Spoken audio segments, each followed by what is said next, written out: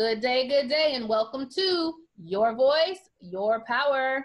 I am Anika Wilson, and today I have with me someone who does something that you've never heard on this show before, but her story is amazing. So you guys get ready. I have the amazing Ray Cornell. Hey, Ray. Hey, Anika, how you doing? I'm good. How are you? I'm great, thanks.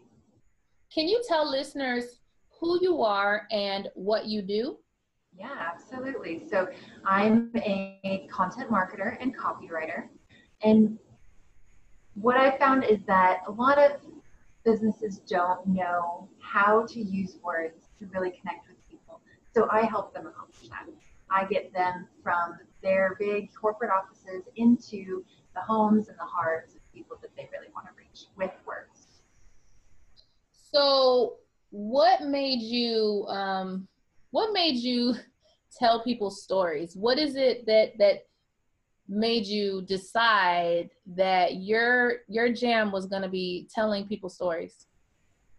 Well, it wasn't really a decision. It was something that just kind of evolved over time. It started out as something that filled a need for me, and eventually, as more and more people started to ask me what I was spending my time on, it became something that filled the needs for other people, and then over time, businesses.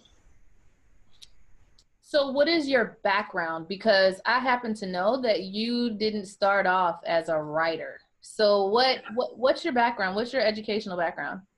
Yeah, so I graduated high school when I was 16, and I went to Santa Clara University for a degree in psychology.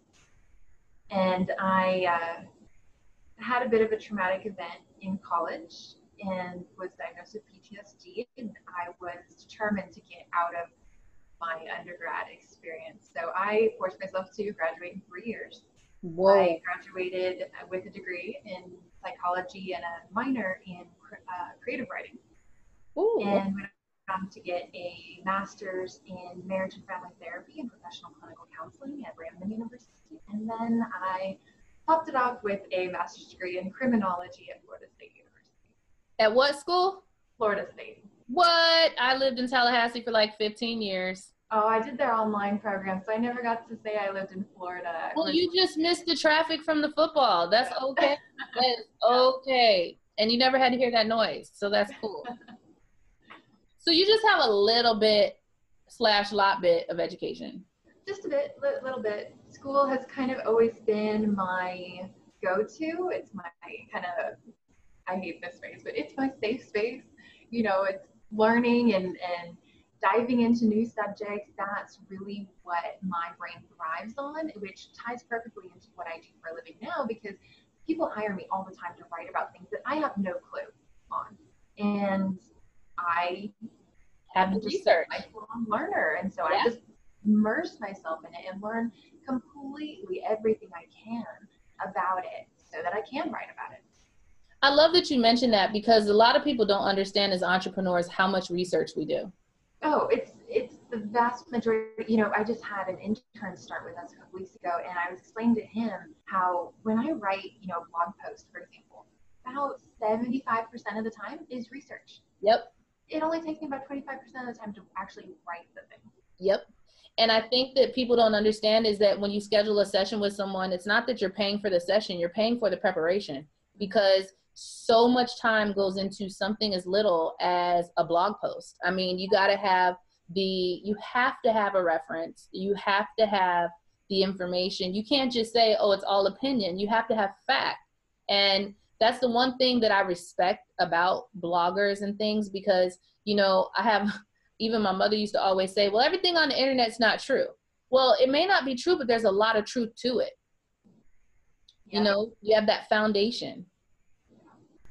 Yeah, and that's the other thing is when you're creating content, you can't just write up a fluffy piece that, fills the 500 word requirement, bare minimum, and stuff a few keywords in there. That's not going to do it. You have to provide value. You have to fill the gaps that other platforms are not providing, so people actually pay attention to your content. And if you don't know what everyone else is doing or what's already been said, then you don't know how to fill those gaps. So, like you said, big part of it is the research. Which is a reason why somebody should hire you to do it, because I'm telling you, I'm not interested in all that. Because like you just said, you have to know what's already out there before you can put something out there. Because if you understand nobody's biting, there's a reason. Yeah. Yeah. Absolutely. So you mentioned something that happened to you in college, and you mentioned the diagnosis of PTSD, which I also have. But I'm interested to know is what impact did that have on the trajectory of your life and you starting your business? Yeah, it had a massive impact. So from just looking at my educational background, you would think I would be in, a counseling clinic or a mental health hospital or something like that, serving as a counselor.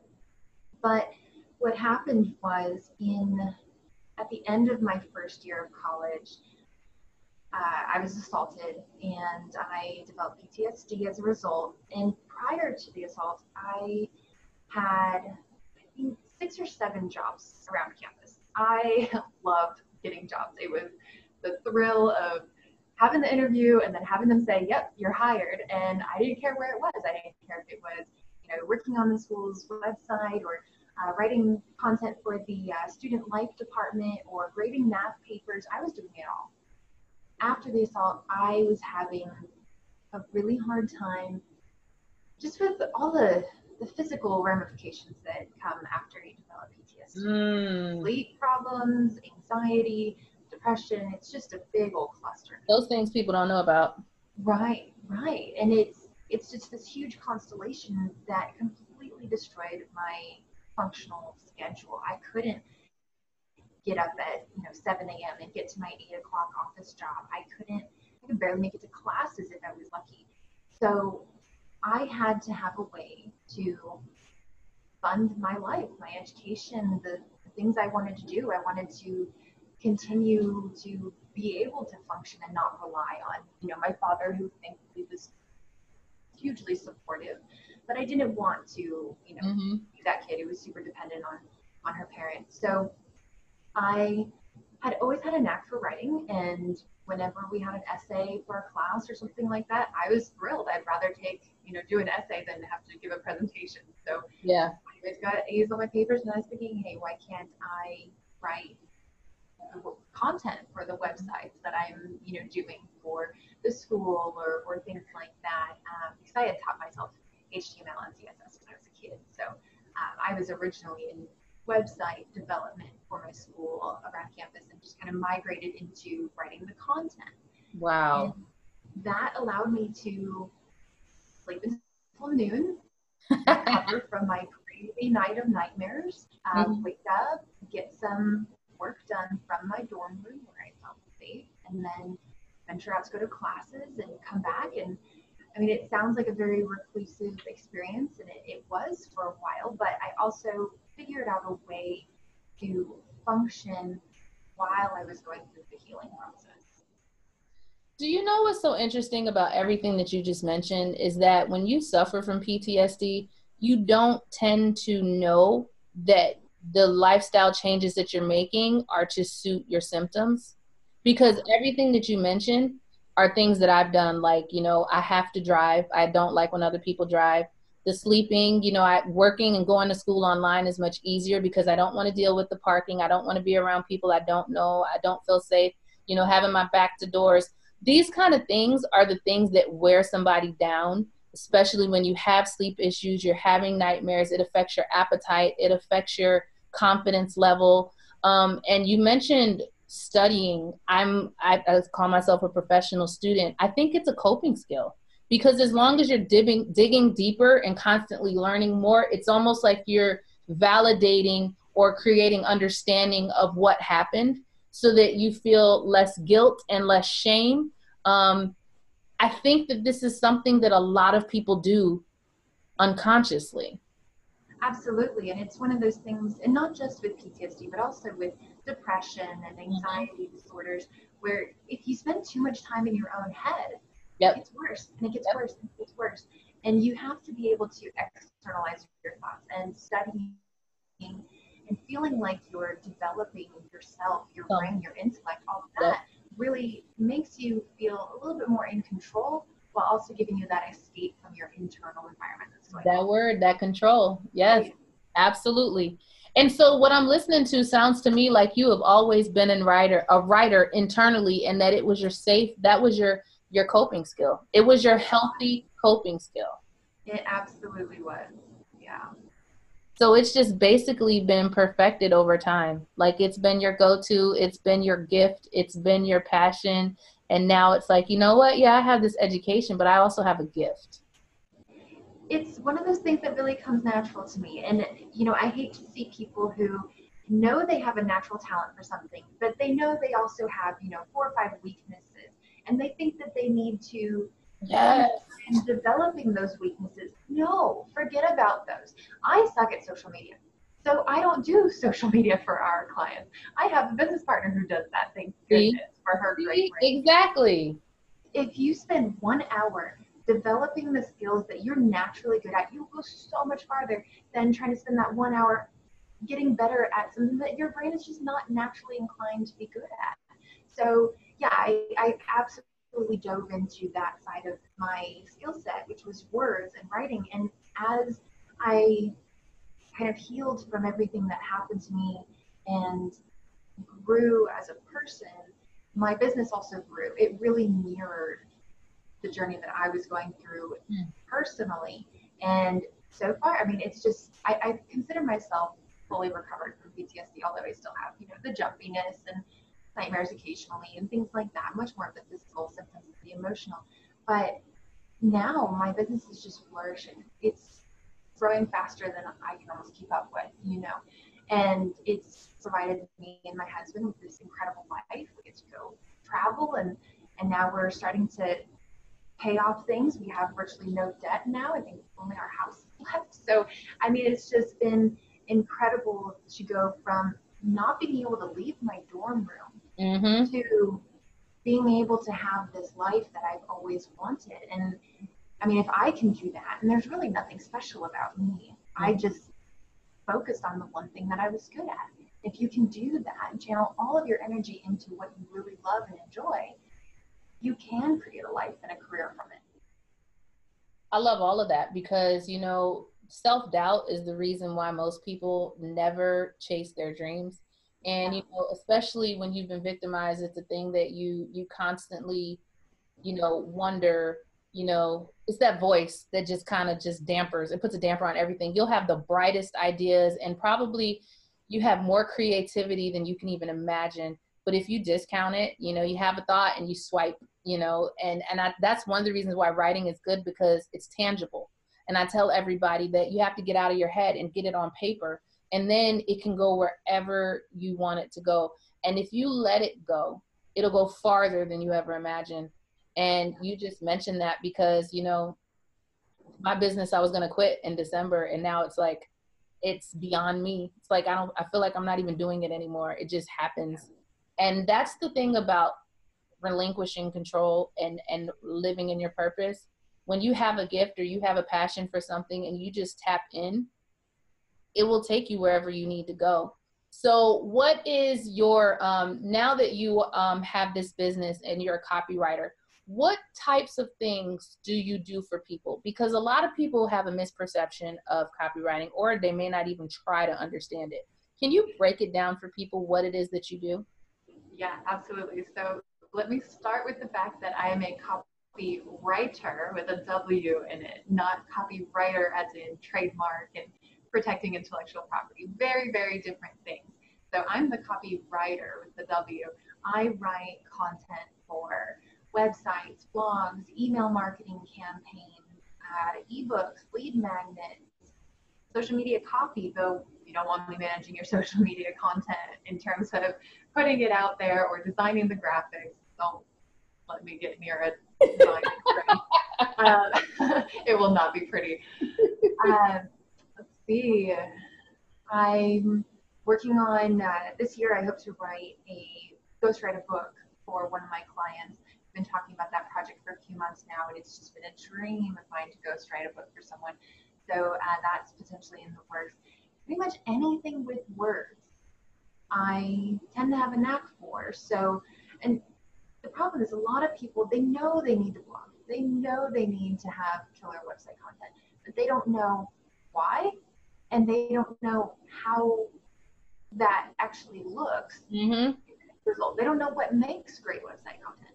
So that's what I spend all of my days and nights, if I'm honest, reading content marketing books when I'm in my bed, trying to fall asleep. So that's what I spend my days doing, is all the wordy things. And you know what? It's funny because I've been telling people all week that you have to have somebody else look at your stuff. You're too emotionally attached that you will sit there and you will obsess, and then you will deconstruct, and then you will ruin your own content. And it's something that me and my business bestie, like, I have to bounce things off of somebody else, but I'm now to the point where I know that I can't write my own stuff. I can write for anybody else, but not me. And can you explain to people why that is? Like, what is that?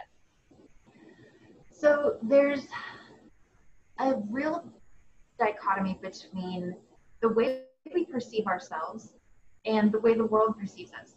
You've probably heard, or people have told you, oh, you're too hard on yourself, or you're too critical of yourself, or why don't you take your own advice? You give such great advice to other people. Why don't you take your own advice? Yep. It's the same thing. Our brains we don't have a good mirror. Whenever we look into the mirror, whether it's within our own minds or even physically, we don't see what the world sees. And if we put out there what we see ourselves, we're going to censor ourselves. We're going to diminish our value because we don't want to sound stuck up or conceited or any of those things that have been taught since childhood not to be. We don't want to overpromise. People are worried about saying, oh, I'm a fantastic copywriter. I can deliver killer blog content. If I say that, I have to back it up.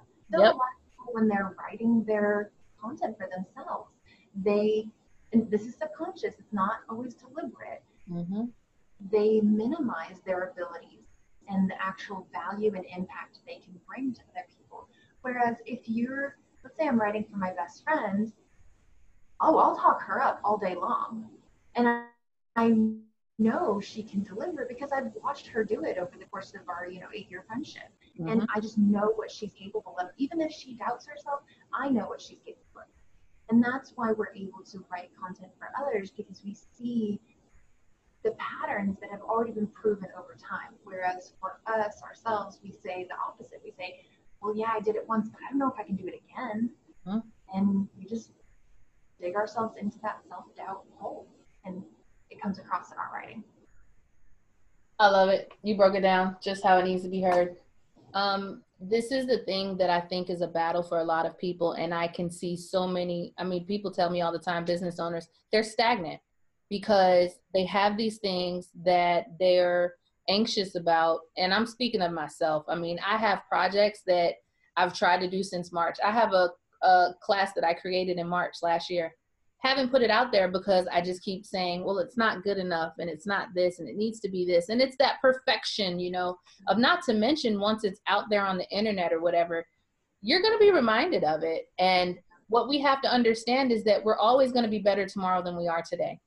And that we have to go with what we have, and we have to know that we are enough, and that we are totally equipped with everything that we need to do what we set our minds out to do.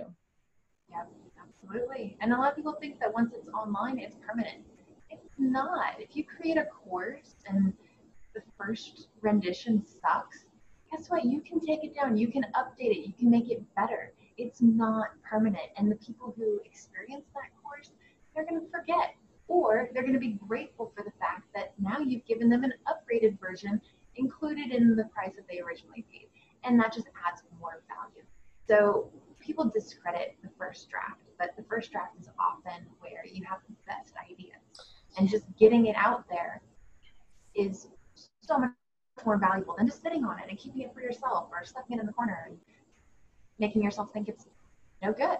I agree. The same thing with school. How many of us have gone back and revised a paper and then ruined it and messed it up? And that's one thing I say. I'm the type of person, I sit down, I bang it out, and then I let it go. If I don't do that and I revisit or I leave it sitting there, I'm gonna mess it up. Yep, absolutely. Well, can you tell listeners how to find you, how to get a hold of you, and what you have out there in the universe? Yeah, absolutely. So you can find me at www.cornellcopywriting.com. That's Cornell like the university, and copywriting with a W, COPYWRITNG. And right now, if you're listening to this in January, my website is going through a bit of a facelift. So there is a spot where you can drop your name and email address, and then you'll be notified when my new website goes live. And I'm going to be sending out tons of free goodies with for my email list. So, and that's going to be things like we have the 10 copy crimes and how to solve them. And I love the name of that. Yeah. I love that. So, lots of fun stuff coming in the pipeline for 2019.